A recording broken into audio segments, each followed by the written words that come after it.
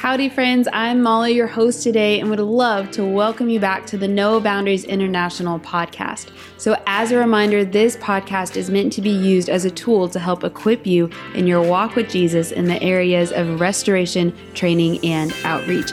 And it's super fun because we do this by combining biblical principles with concepts found in our Journey of Restoration CPR style e-course.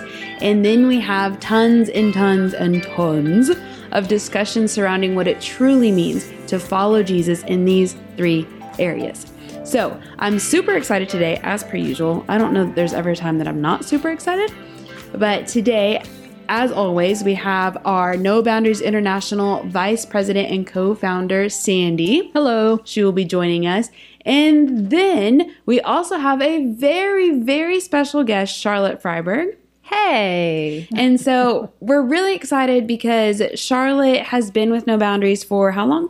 8 years. For 8 years. Ish. Wow. That's almost a decade. It is. So Charlotte's been with No Boundaries for almost a decade, and she co-leads worship and is really just really an intentional person. She's way cool. Way cool. Thanks. And so she helps out in our restoration department, and then she also is the integrator for our entire organization, meaning that she puts things into place to make the visions come to pass. She makes things happen. Yes, she does. Well said. So, Charlotte, why don't you just tell us a little bit about yourself? So, hi, everybody. I'm so honored to be here today and to talk on this special program. So, I am a mama and a wife of 3 kids who are in high school and one who's a freshman or just finished his freshman year in college. And I have lived in many different places since I got married. My husband's in manufacturing, so we've moved around a lot, which is a big part of my testimony and my surrender, which we're going to talk about today. I'm very excited about. And I'm just passionate about connecting people to Jesus. Yeah.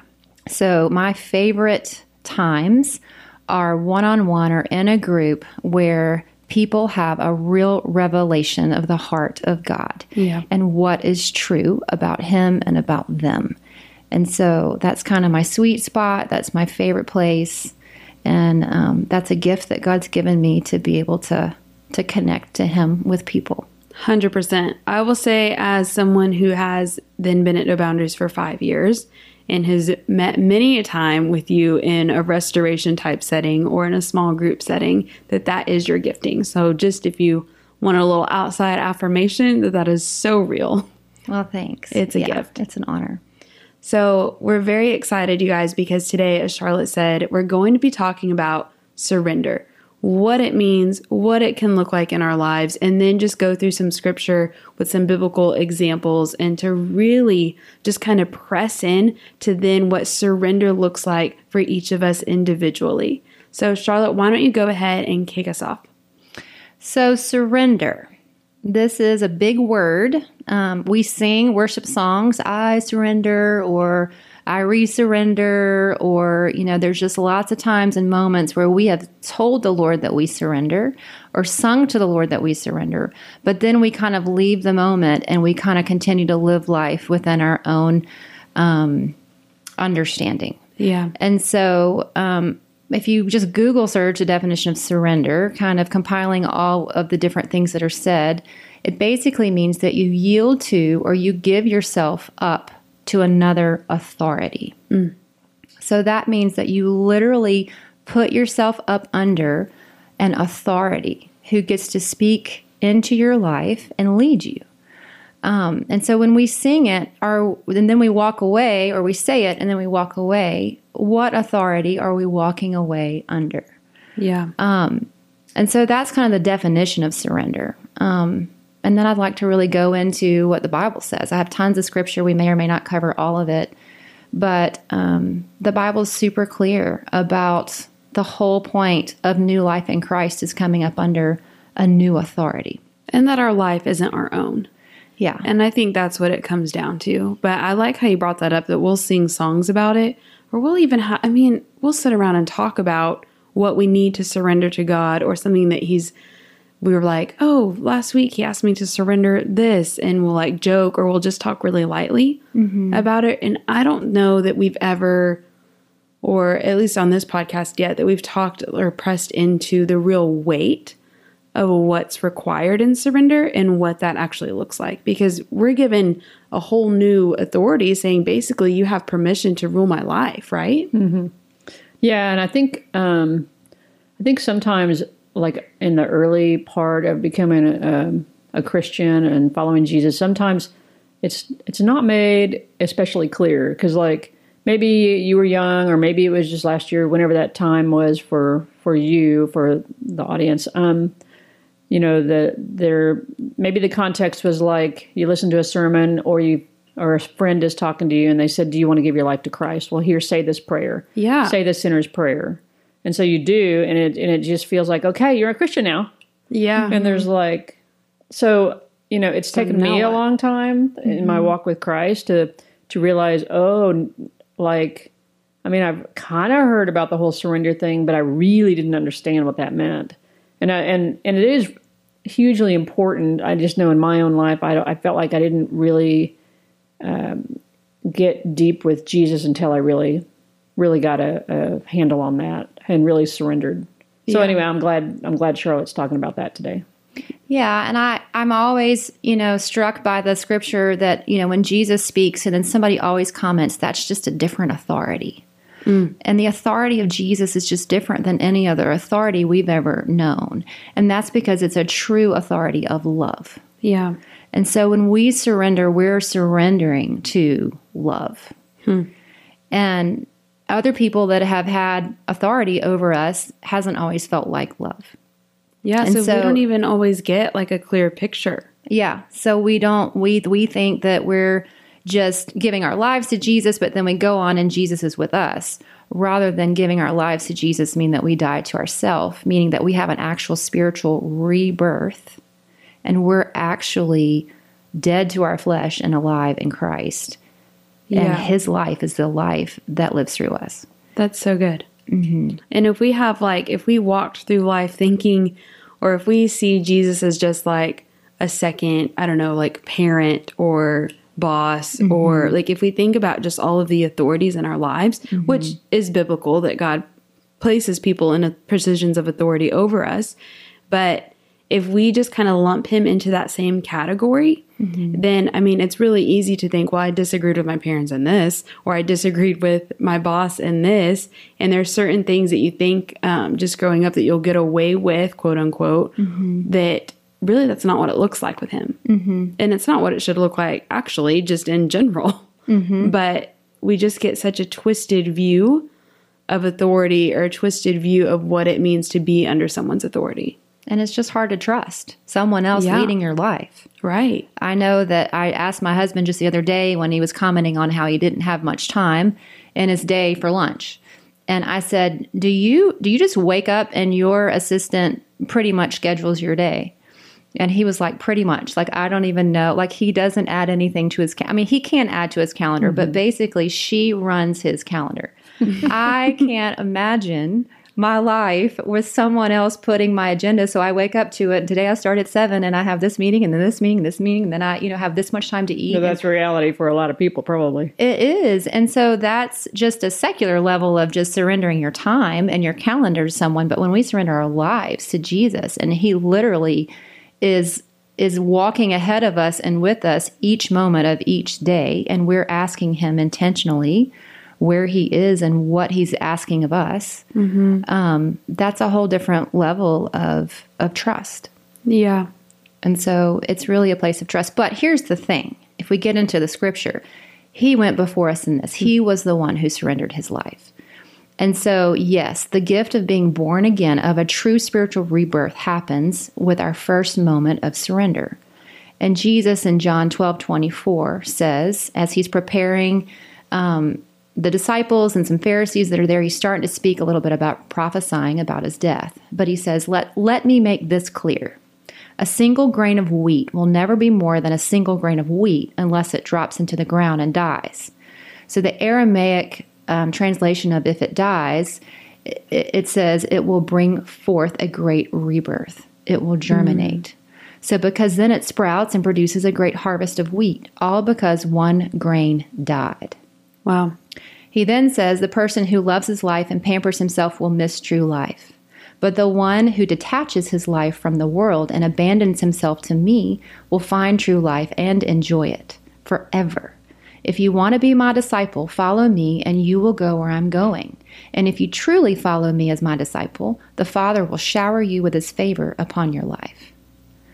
So thinking about the grain of wheat dying, the outer shell has to break and decompose for the inner life to begin to germinate and produce a head. And what happens with a grain is it actually sprouts up as many grains. So if you think about a head of wheat or a head of corn, an ear of corn, I'm not a farmer, so I can probably go that far. That's the extent. But it multiplies the seeds. Yeah. And so that's where the analogy of the harvest being plentiful is from the place of our dying to ourselves in order to then multiply life around us. Wow. And he did it first. Right. That's it. He was the one who did it. So he's an authority inviting us into it, but nothing that he hasn't already fully given himself to. Right. I mean, he's the original grain of wheat. Yes. Right. That's the point. And I think, too, that even Molly at this point will probably make fun of me, but even back in the beginning in Genesis. I knew that was coming at some point. Tell us Genesis. But, I think early on God really has revealed his heart and nature even back that far in Genesis, in that he wants to bless. And then as part of the blessing is a multiplication factor. That's kingdom. That is real kingdom value, a real value of God and Jesus. And so the question might come up like, why should I surrender? What's that going to ever do for me? And I'm sure you'll get into this, but part of it is, I mean, like you just read the scripture about how when the single grain dies, it multiplies and it brings forth many of the fruit, many, and a multiplication effort. And so it definitely is a kingdom value that Jesus wants out there. And then going back, I mean, let me just piggyback off of this Genesis talk for a second. Yes. I mean, that was the whole issue in the garden was a problem with surrender. I mean, original humans, we had Adam and Eve, and they decided that they didn't want to. And they chose to be their own God, and they decided to do whatever pleased them, and that they would choose what was best for their life instead of surrendering under an authority. That's so good. Yeah, and a single grain of wheat will never be more than a single grain of wheat unless it dies. So we live for ourselves. Sounds very selfish. And we die. If we don't die and choose to die first in a spiritual way in order to then allow the Spirit to live through us. So then what does that look like, practically speaking? Well, let's talk about surrender and maybe testimonies of where we've experienced a real surrender in our lives. Okay. So for me, one of the biggest moments of my life was, so when I'm from South Carolina. No, couldn't. Really, Serious really right pretty now? What's special that place. accent? If y'all can hear the accent, it's real. It's there. Not trying with this. And we love that accent. And I love living in the bosom of my family in South Carolina. I just never envisioned myself living the life that I've lived. And so, but we got married, and I'm an adventurer, and I studied abroad in high school and college, and so I'm all about an adventure. I just never thought that would be my whole life.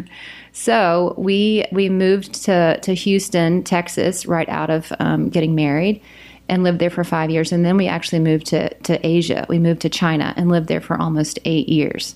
And I loved it, and I loved the whole thing. But I got to a place where I had babies, and I wanted my children to be raised with their grandparents and their cousins and our family. And I was missing South Carolina and really just didn't think that, I thought 10 years, when you add up the time or more, however long I'd been away, was long enough. And I'd kind of done my adventure.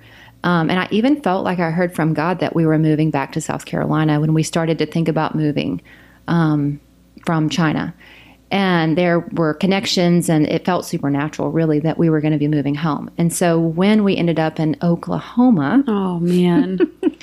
I grieved. Yeah. And I remember being in my living room. We had a house that I didn't really like or want. I felt overwhelmed by it. You mean in Oklahoma? In Oklahoma. Yeah.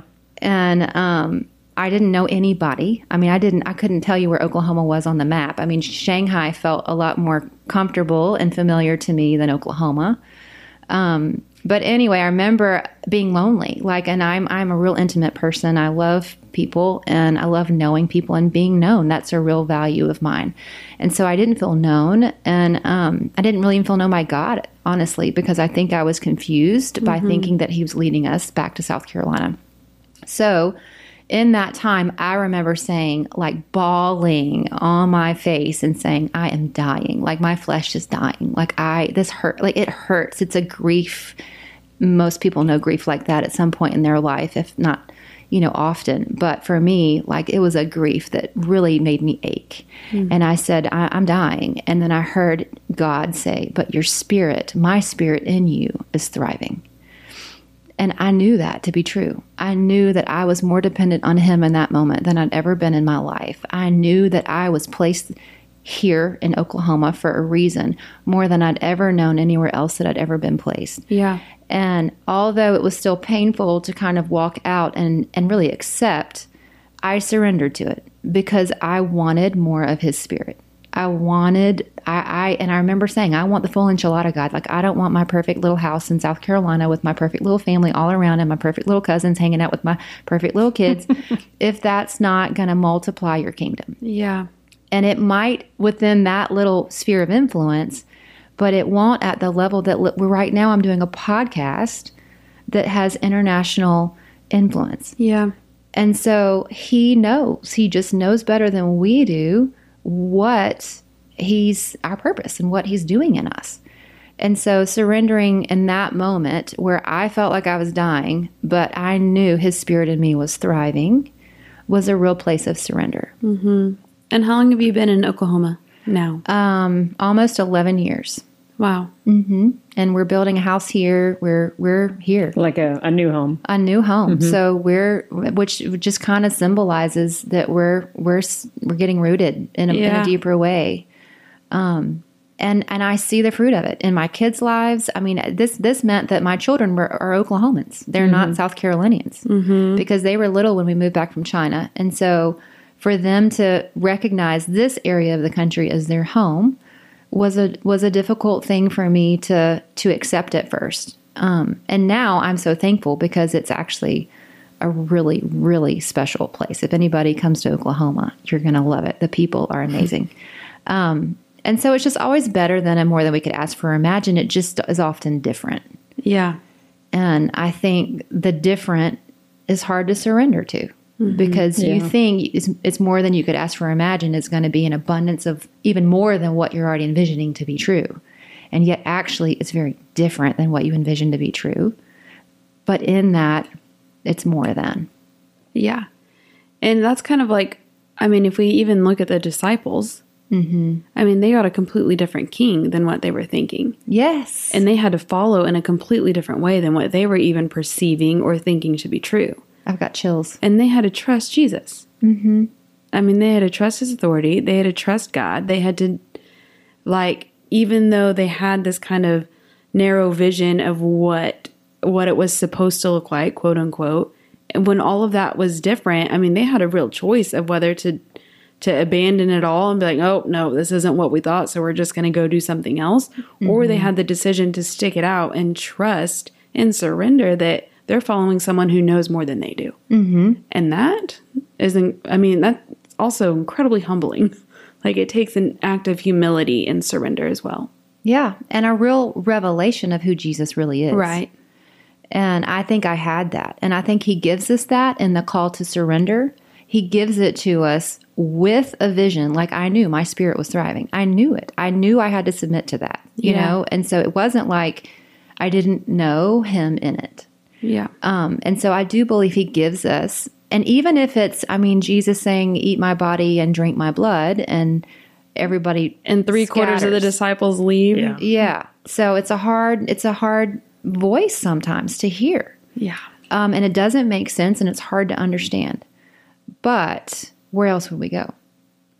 Well, and I think, too, the challenge is that a lot of times following Jesus looks totally different than anything that we experience, like in our little American culture. Mm-hmm. I mean, different than the social media suggests, or different than our school, or different than what we've experienced at work. It just totally can really look different. It's counterculture. Yes, totally counterculture. And so at some point, like, and especially in the surrender, you have to realize that God's, and that's what the disciples did. They had to realize that they had a preconceived notion of what the Messiah should look like. And oh my gosh, Jesus was totally different than what they really thought. Mm-hmm. And they had to surrender that preconceived notion and be open to something different. And they did have to trust. Yeah. And they were real up and down with it. And I mean, we can't like criticize them, because if we were in the same shoes, we'd probably be doing the same thing. But I think that's part of it, is that we have to be open and surrendered, to be open to the fact that it may look completely different than what we had thought. Mm-hmm. So, what does that look like for you, Sandy? I think one time of surrender, it looks a little bit different than what you guys have mentioned, but one time we were doing a little book study kind of retreat thing, and so I think the theme of what we were studying was actually surrender, and just laying everything out. What I call is laying everything on the table. Like, just be completely honest with God. And at that time, I was really struggling. I just kind of felt unseen and unknown, and I just kind of was feeling like I wasn't sure about myself. And instead of trying to cover that, and instead of trying to, make some kind of logical sense out of it, I just chose to spend some time with Jesus, and I just laid it all on the table. Jesus, this is how I'm feeling, and this is what I'm perceiving, and I'm just going to be totally honest, and be totally honest with Him. And here you go. I don't know what to do with it, but this is me, and this is where I'm at, and I just really just had the conversation with Him, and was completely honest and completely laid it on the table. And I just really, in just even that moment and having that conversation, I felt like the Lord said, I pick you. Wow. Kind of like the little kid on the playground, that you feel like you never got picked for the dodgeball team, but Jesus came along and said, I pick you. And that changed everything for me. And so that really met a strong desire in my heart. And just because I had surrendered that, instead of trying to cover it or trying to give 10 excuses why I really don't feel that way, or why I would, instead of just trying to figure it out myself, I just really gave it up and surrendered to Him. And so He totally turned it around and just really helped fill that void in my heart where I felt seen and I felt known. And it's interesting that then when you're seen and known and picked by God, it fulfills in a way that no human or no circumstance could ever do that. Mm-hmm. So it's strange that even in this moment of uncomfortable surrender, what God gives you back is actually full fulfillment in Him. Mm-hmm. Way bigger than you can. Than you can even imagine. Yeah. And even though you're thinking no, surrender sounds scary, because then what if I don't have all of my needs met? What if I don't have all of these things that are going to keep me comfortable, like my family in South Carolina, or what if I just try different ways to be known or something like that? It just doesn't hit the same. Mm-hmm. Nothing is more fulfilling than whenever God invites you into a deeper level of surrender, because all that is you're actually just getting more of Him, and which is the only thing that will ever fulfill any of us. Yeah.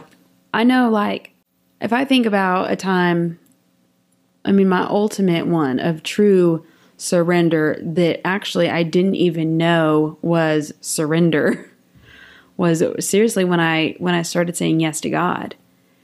And I remember I just had this mental health diagnosis, and I'd just been in psychiatric care for several months, and I was addicted to drugs and alcohol and marijuana, or all the things, right? You name it, I was addicted to it probably. Yeah. And then I got this psychiatric diagnosis and I was put on all of these medications and essentially told that I would never be able to function normally in society again. And at this time, I mean, I was even at this point a self-proclaimed atheist who thought that I'd tried church or I'd tried things every once in a while and it never worked out because look at here's who I was. But if I look back on it now, I'm like, oh, it's because you weren't surrendered, Molly. You didn't mean it. But I remember it was December of 2017 and I was smoking a cigarette in my parents' backyard and I prayed for the first time in a really long time. And I just said, God, if you're real, I'll say yes to you for 1 year. For 1 year. Which, now that I see that I was putting limitations on how long I was willing to surrender. But I was just like, God, if you're real, I'll say yes to whatever invitation is from you. Or what I would think would be from you. Because at this time, I hadn't read the Bible. I hadn't, read some things, but not really. Hadn't read the full Bible. Didn't know I was even talking to God at this time. Didn't know that he was listening. Didn't know that Jesus wanted a relationship with me. And sure as heck didn't think anything that the Holy Spirit was even present or like a real thing or a real person. I had no idea any of this. And I'm standing out there with But my not cigarette. knowing all that stuff really made your confession pretty Real. really real and honest. It was so honest. It wasn't covered up in like It was like, other stuff. this is all I got. And I remember standing there, like I can feel it, you know, I can feel the chill of the wind. I can feel the cigarette in my hand. And I remember just internally being like, well, what if this is scary? Or like, what if this doesn't work out? What if I end up lonely and scared and like one of those weird Christians that I don't know? And what if I'm lonely and sad and hate everything because then I have to leave all my family or my friends or something's going to be weird? I don't know. And I had this moment of revelation, which I know had to be God. And it was just like, Molly, you're already sad and you're already lonely and you're already scared. And you already pretty much hate everything to the point that you're basically suicidal. So, like, what else have you got to lose? Yeah. Like, can you tell me how ruling your own life is working out for you? Like, where has not believing and not trusting got you? And I just stood back and I looked at my life and I was like, where it's gotten me is a bunch of psychiatric diagnoses, 5 medications that I have to take daily, caretakers because I can't be trusted to do anything on my own or run my own life, and I'm sad and addicted. Like, that's where that got me.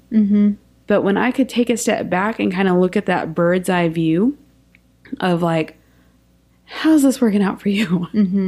And to really internalize of, oh, it's not working out for me. Being my own God is quite frankly miserable. This is not working for me anymore. And I remember starting very basic. And I really had to trust. And basically at this point, it was like an invitation from God was basically doing almost the exact opposite of what I would do normally. So like in the morning, first I'd lay there and be like, okay, God, like, am I supposed to get out of bed today? You'd be like, yes. I'm like, okay, then now what? Like, am I supposed to go to this place? Am I supposed to do this? Am I supposed to do that? And it built something in me over the years. You know, I mean, it's been 5 years, or it's been over 5 years since that day. And I can say it was worth it. And also, just for the sake of the audience, maybe this is the first time somebody's listening to our podcast, but just kind of give the short version of like where you are with those diagnoses, those mental health diagnoses. Yeah, gone.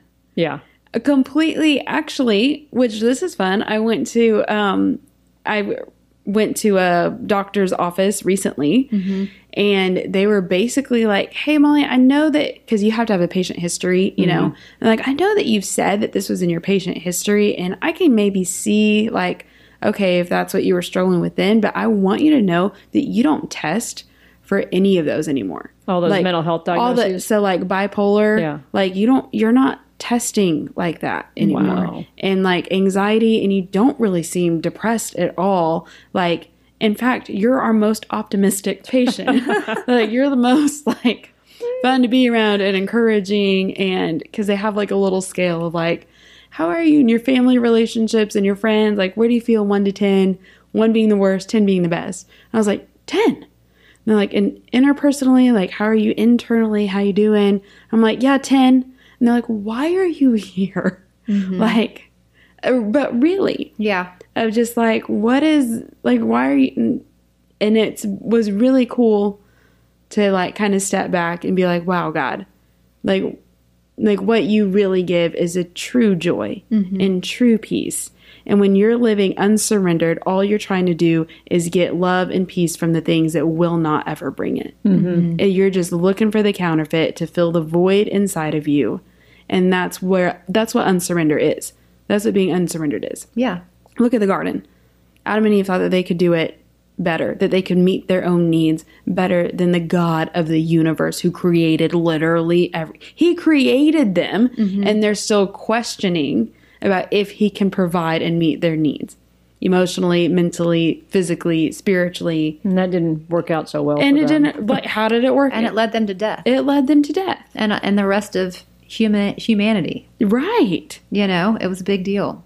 I mean, surrender's this is a big topic.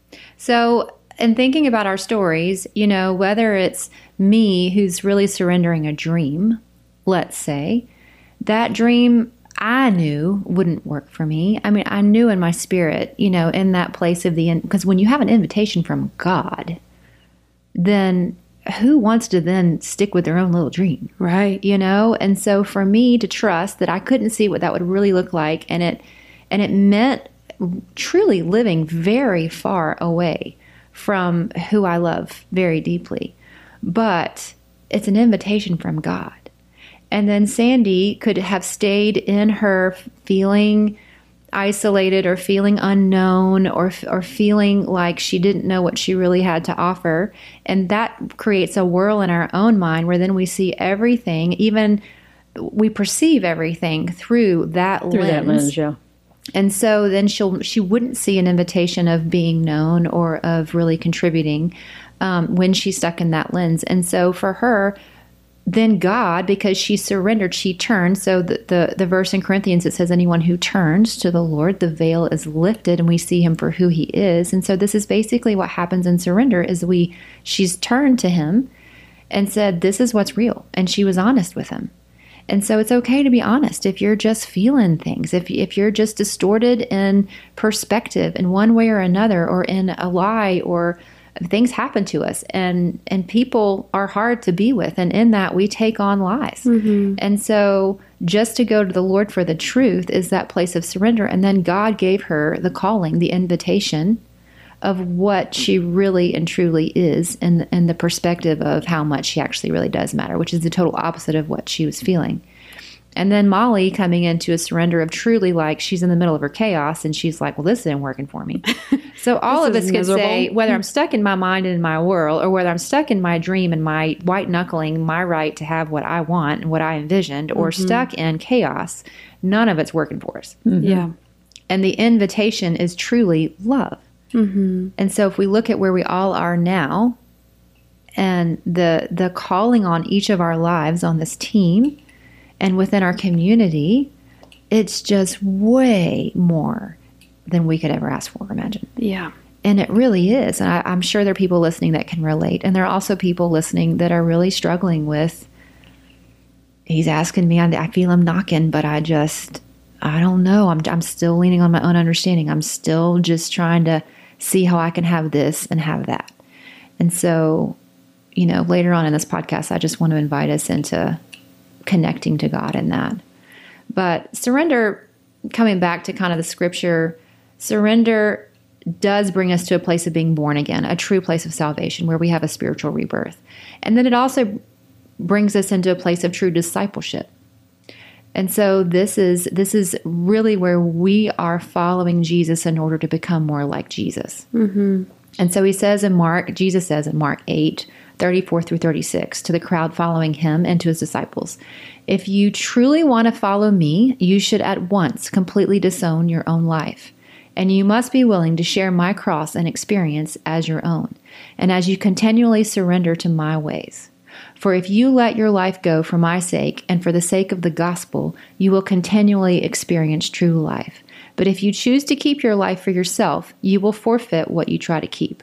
For what use is it to gain all the wealth and power of this world with everything it could offer you at the cost of your own life? Wow. So it's a pretty direct message. And then you will forfeit what you're even trying to keep.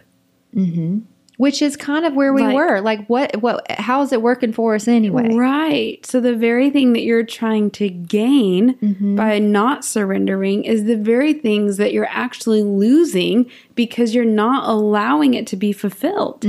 Like, it's that, what is it? I don't know. Self-fulfilling prophecy. Yes, thank you.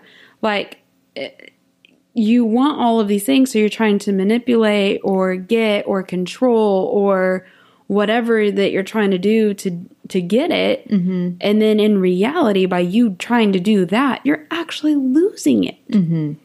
Like, it's black and white. Like, this is so clear. Yeah. And so we really, and he just says, if you want to be my disciple, if you really want to follow me. And I think I know there's books and books about this and different, teachings and all of that, but let's just get back to what Jesus is inviting us into right now. Yeah. It really is truly, he's looking at you in the eye and he's saying, follow me. And that does look like turning from your own life, your own way, and trusting him and coming up under his authority in order to be his disciple, which means he's speaking into your life, which means he's giving you the truth and the perspective of the truth, the way, and the life. And it's only uncomfortable whenever you keep trying to hang on to it. Do you know what I mean? Like, the anxiety of giving something up, quote unquote, or surrendering a certain part of yourself or a certain part of your lifestyle to God. Like, the tension comes actually whenever, like, as followers of Jesus, the tension comes whenever you're trying to keep holding on to that. But actually what you'll see is whenever you let it go, there's a peace and there's something different that happens within you that almost like it's like a regrounding, but it's getting comfortable in the uncomfortable. But it was uncomfortable for you, Charlotte, to I can just see you like weeping and that physical pain of grieving what your dream was. Or Sandy, you could have stayed, like, woe is me, and I can't, and I could have stayed in the middle of chaos, but the only part that was uncomfortable was actually in the surrender process. But once it was done, then you're like, well, okay. Yeah. Like, well, okay, let's do this. And then you do quite truly receive everything that you were even trying to hold on to. It's beautiful. Is that the God we serve? And so what's so cool is a revelation of right now. So I'm in Oklahoma City in this ministry, and South Carolina, the church that I was a part of when I lived in South Carolina, has totally received the journey of restoration and is leading it within their church and within that area. And we even have a No Boundaries South Carolina now. Yeah. And so the multiplication of No Boundaries multiplying through my life and my connection with South Carolina there and here, and the lives that are being transformed because of our connection is just miraculous. Literally miraculous. But none of that would have happened if you hadn't surrendered. No. And you probably couldn't have, like, okay, let's rationalize this. If I surrender right now, let's see now, all the people in South Carolina, the church there, they'll come to learn about the journey of restoration, and then they'll be, you know what I mean? I couldn't have There's fathomed no way. it. No, I thought I was leaving them for good and I would be lost for forever. But you brought restoration even to South Carolina by being in Oklahoma. Right. Isn't that crazy? I mean, God did, and then that keeps me connected. I'm going to South Carolina in a couple of weeks because of a journey of restoration. And so it's all unto him, and it's all united as the body. We're all united. And in the natural, though, that wouldn't have made sense. Like, you could have sat there and tried to rationalize, like, no, if I carry freedom and restoration, I need to go be, and I want that for South Carolina, that I need to go and I need to live there and I need to plant there. Yeah. And you could have mapped it out all in your brain and try to do it on your own. Yep.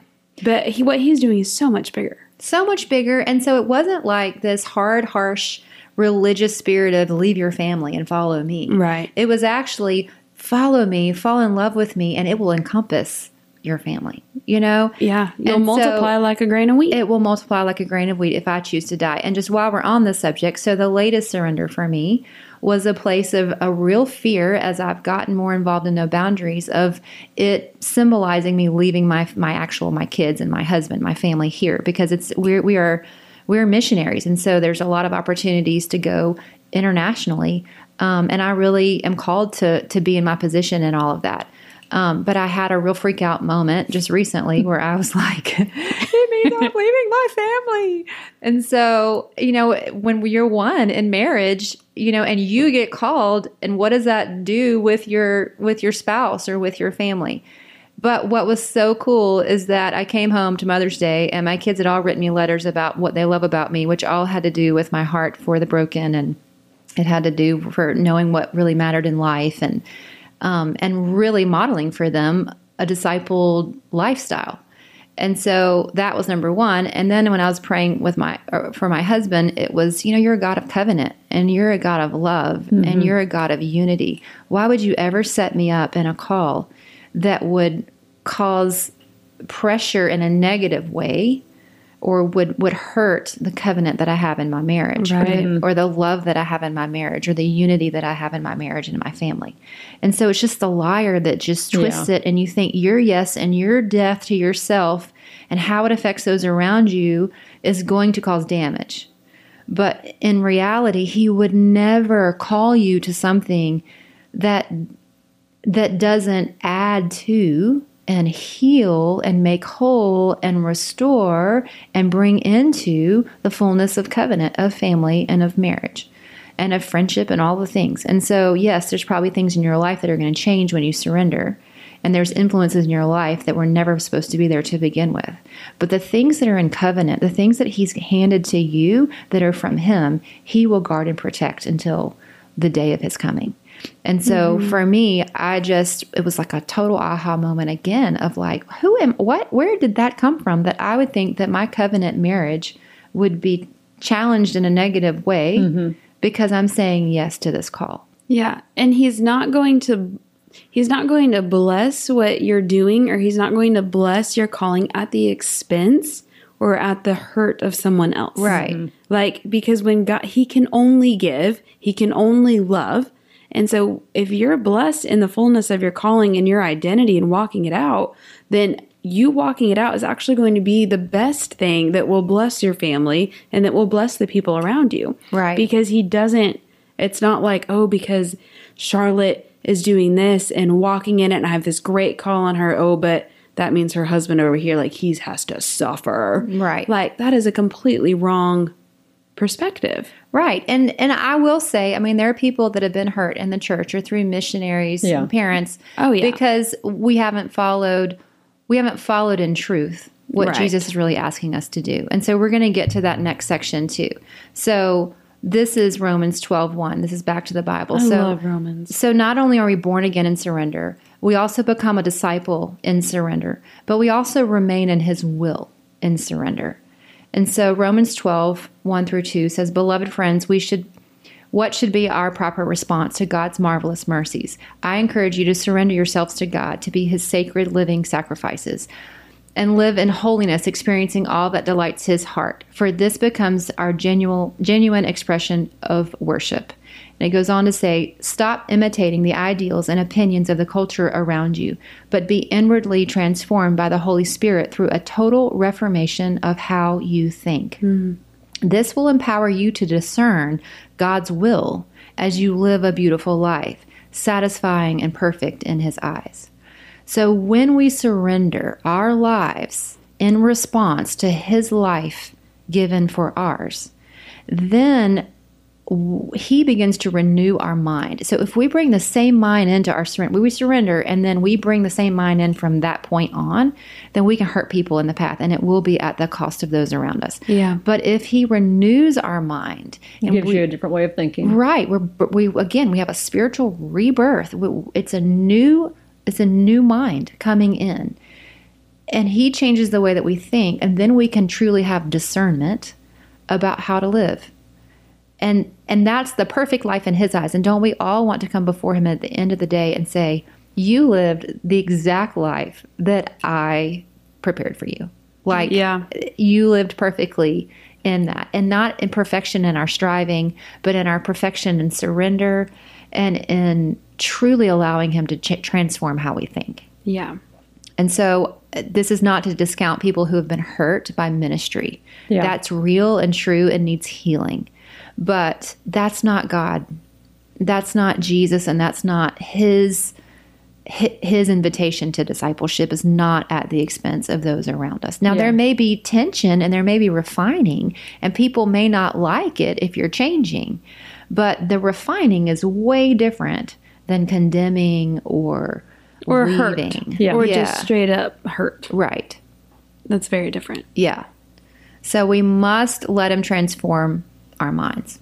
Amen. Mm-hmm. And that also comes through surrender, which is kind of Sandy's example as well. Mm-hmm. Which is what we offer with our journey of restoration. Yeah. Like we have a whole, part of the thing that No Boundaries does, that the backbone of our restoration process, which is 1/3 of the things that we do, is founded on this idea that if you change your brain, you change your life. And so we have an entire e-course, a Journey of Restoration CPR style e-course dedicated to this transformation or reformation. I liked that wording.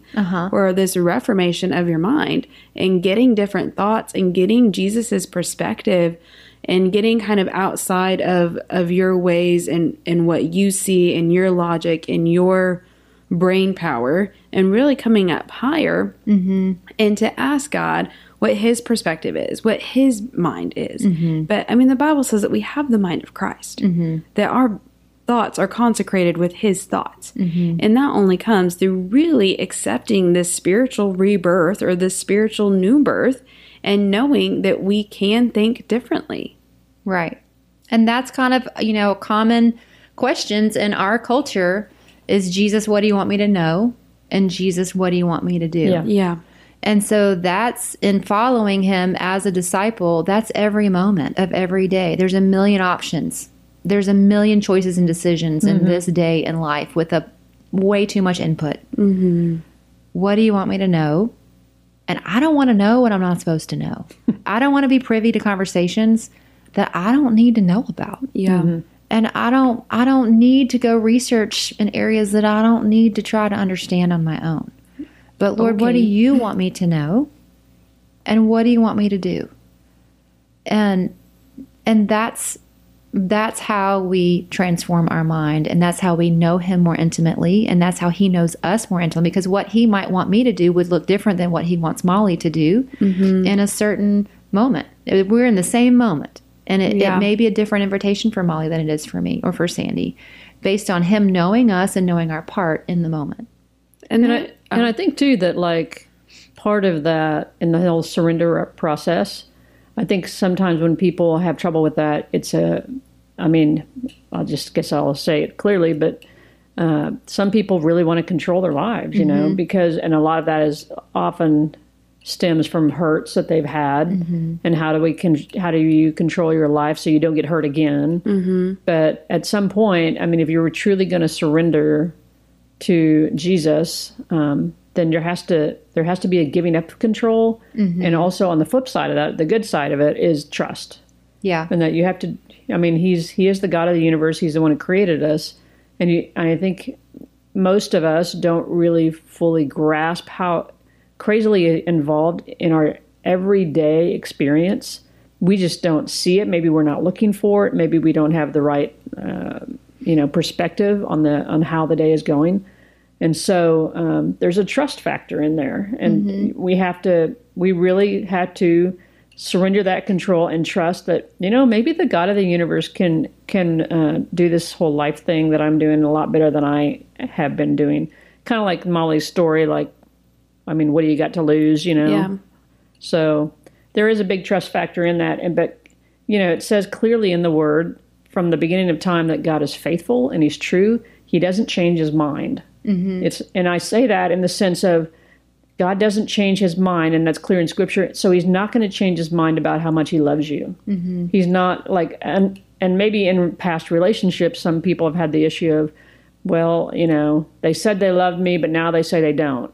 They changed their mind. But God isn't like that. So all that to say is God is so different than a lot of the human interactions that we've had experiences with, you know, here in our lives. Yeah. And, you know, I think the real example is Jesus. So Jesus, again, if I'm looking at different ways that we can surrender, I have a little list here, and it's like surrendering my right to be right, surrendering my right to understand. So Jesus would speak, and not everybody agreed with him. Jesus would predict people leaving them, and they would say, "Not me, Lord." And Jesus would ask for people to pray for him and watch in his most painful, agonizing surrender. Sweating blood, surrender. And just ask them to stay up and pray. So, and Jesus, as far as surrendering your right to be afraid, like Jesus, the first thing he would say is, don't be afraid. Don't be afraid. Don't be afraid. And so he knew our hearts. He knows where we need to feel understood. He knows where maybe we are right, but we're not quite known in that yet.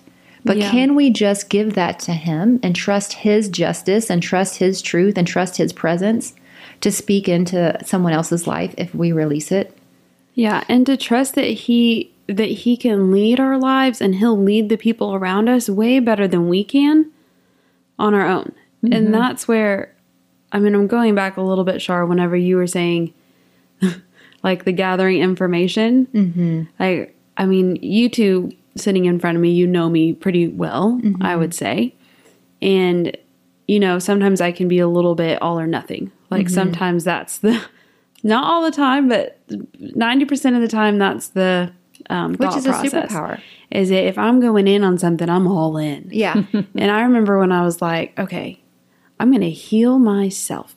Like, I can do this. Like, there's so many books out there on complex trauma or PTSD or this or addictions or whatever. And I would just read, this is fairly recently. I mean, I would just read, 5 books a week or listen to it on audiobook and get all of this information and be like, okay, I'm going through the steps, Lord. I got this. Like, because I have a high capacity for intellectual understanding. And actually, whenever I step back for just a second and, consulted with the king of the universe who already has plans for my life laid out. And I just said, God, like, what do you want to do? What are we doing? How are you doing this? And what he wanted to do is he wanted to take care of me. And he gave me this, like, all of those things that I just listed. But what he wanted to do is he took me back to when I was just a little tiny girl.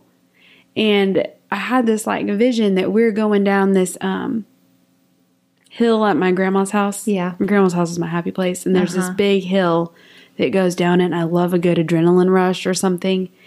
And he was carrying my roller skates. I'm probably like 4 or 5. Like, I'm just a little girl. And he's carrying my roller skates. And we're walking up the hill. And I'm thinking, we're about to like ride down this really fast. This is going to be awesome. And then we sit down in this vision. And he starts putting my elbow pads on. And he starts putting my knee pads on. And he starts putting my wrist pads on. And then I remember he takes a helmet and he puts it on my head and he buckles it. And it ministered and healed something in my heart that I can't even explain. And I was like, Jesus, do it again.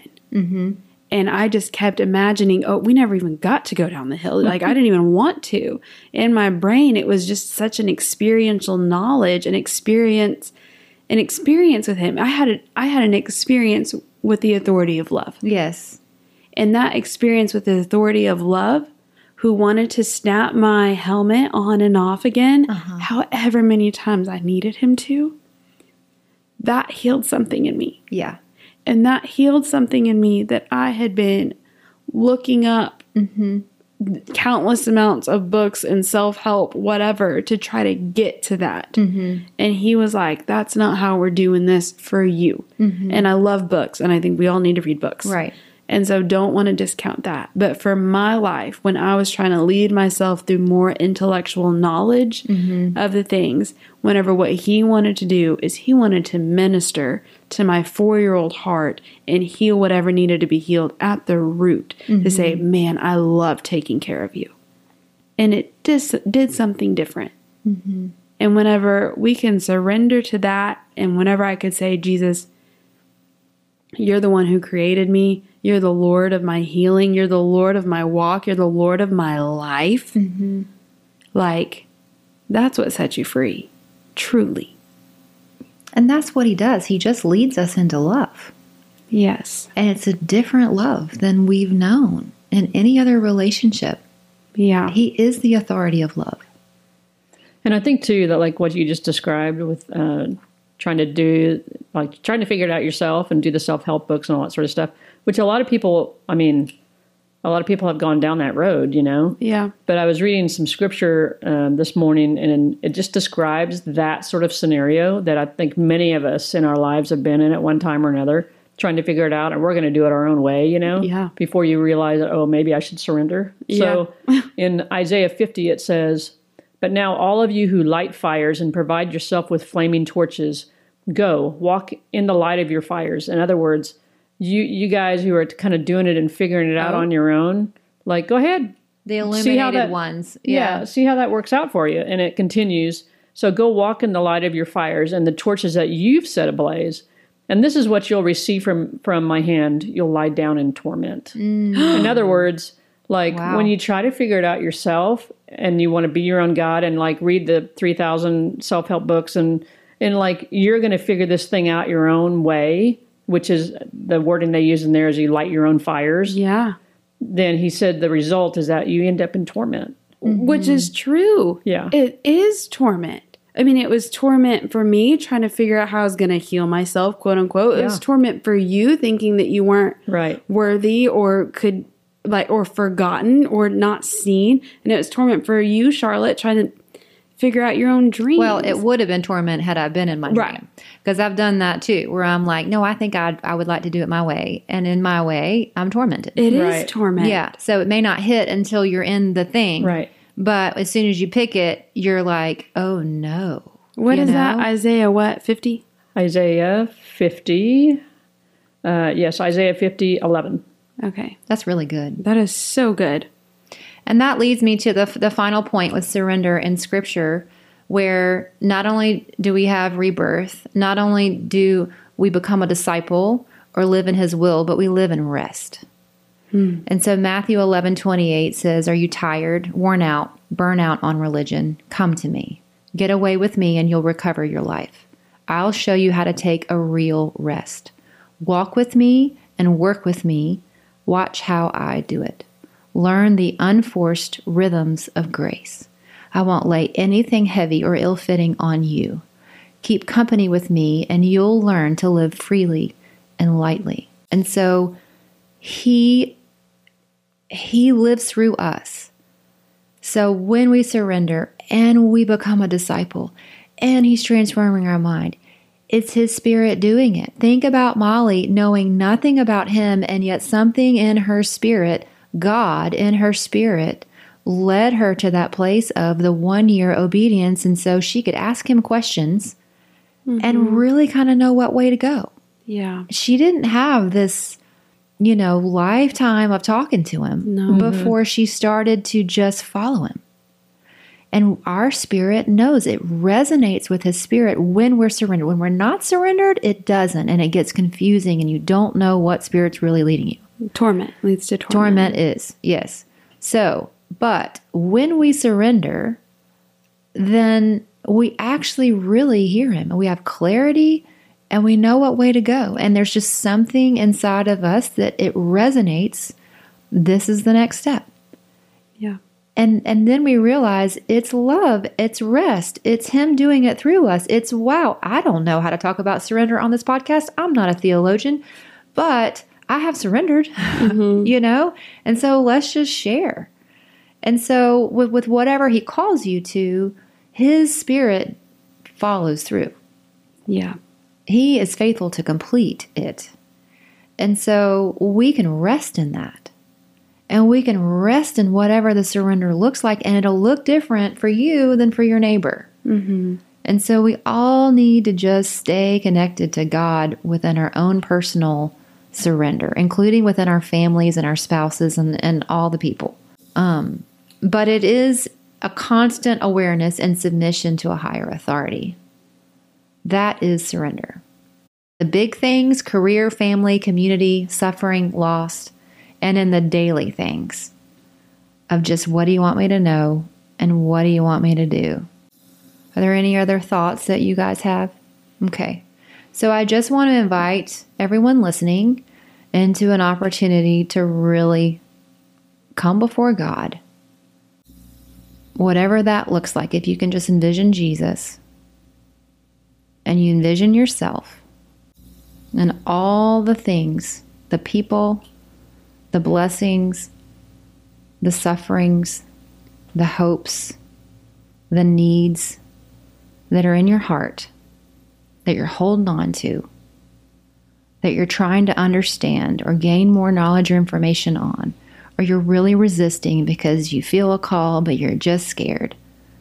And whatever it looks like to hand that to Him, this is your opportunity. It is a supernatural moment that you're listening to this podcast in this moment. We trust God's timing in that. Any place where you think you have the right to be right, or to want what you want, or to have what you have, you get to hand that over to Jesus in freedom and in rest and in full sight of who He really is. So I just thank you, God, that you're revealing yourself to everyone listening. And maybe there's an exchange. Maybe He has something to offer you. So Jesus, do you have something to offer me in exchange from what I'm surrendering to you? Or a direction that you want me to go and follow with you? And that's really it. When you turn to Him and give up what you've been holding on to, He has the full authority over you. And it will be clear, and you will know His will, and He will lead you into discipleship with Him from His Spirit. So I bless you in Jesus' name with how He leads you from here. Yeah. I think that pretty much actually sums it up. So we will talk with you guys next time. And thank you, Charlotte, for joining us today. It's been a pleasure. Bye. Bye.